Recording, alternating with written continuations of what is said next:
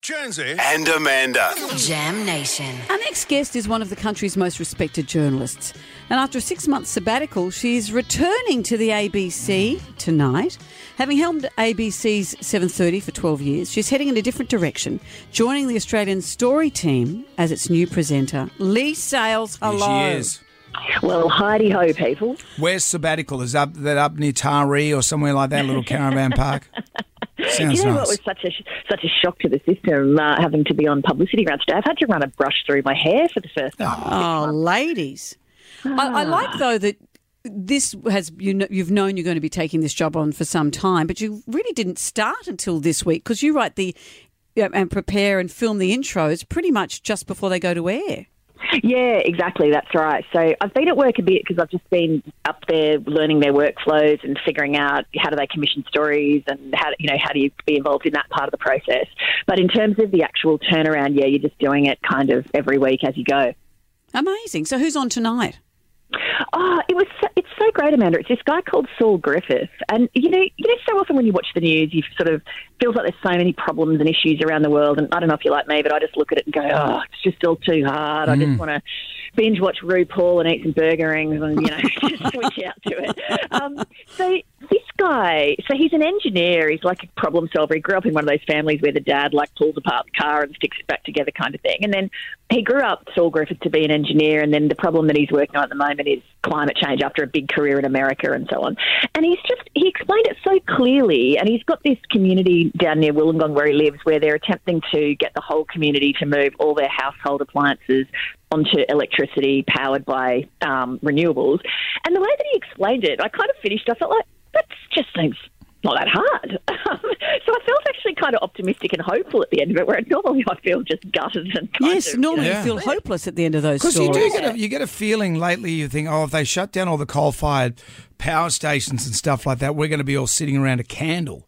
It feels like there's nothing moving forward. Yeah, well, and this guy, the way that he explained it, it was just so kind of clear. But he points out that the issue is, over time, you save money, like say if you have an electric car or solar power or whatever, but the startup costs are high. So the thing that puts me, for example, off buying an electric car is because it just costs too much money. Whereas he says if government just gave people a bit of a subsidy and people could actually get some of this stuff, it'd be helping the climate. And then also, I don't know if any of you've got solar, but over time you start to not have a power bill at all.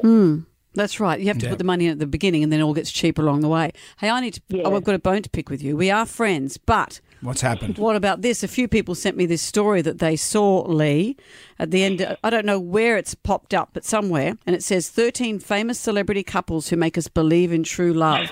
It's a photo of you and my husband. Yeah, look it at says that. that you're me, wow. but it's a photo of you and Harley. And you know what? It's a really good picture of you and Harley too. You look very happy together. Yeah, me and Harley have been on for years. It's a shame that it's coming out now on live radio, but, There it is. And you know what? I'm happy for you. I'm too tired to not be happy for you. And in the back of the shot, Lee, there's a picture, because this is at Harley's exhibition for his art show. There's a picture of a topless woman with a bag on her head. It was inappropriate nudity, and the theme of it was people being exposed on the red carpet, but the emotion of it is never revealed, I think. But behind your head's a picture of a nudie.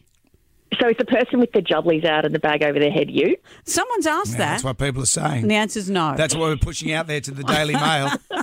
With her jubblies out. Her jubblies First out. you've said burger rings, now you're saying jubblies. That should be an Australian story, Amanda Keller's jubblies. It's up the top of the list. The number 2 is Ash Barty. The number 1 is Amanda Keller. Could be a 2-part story. I'm ready for it, Lee. One part for each. Yeah, one for each jubbly. Jubbly 1 this week, and the next week we get to jubbly 2. Well, how charming it is to talk to you. Say hi to your husband Harley for us. Yes, Lee. please say hi to Harley. Tell him to put the bins out. I will. I will. Well, Australian Story See returns ya. tonight at 8 o'clock on ABC TV and ABC iView. Lovely to talk to you, Lee. Thank you, Lee.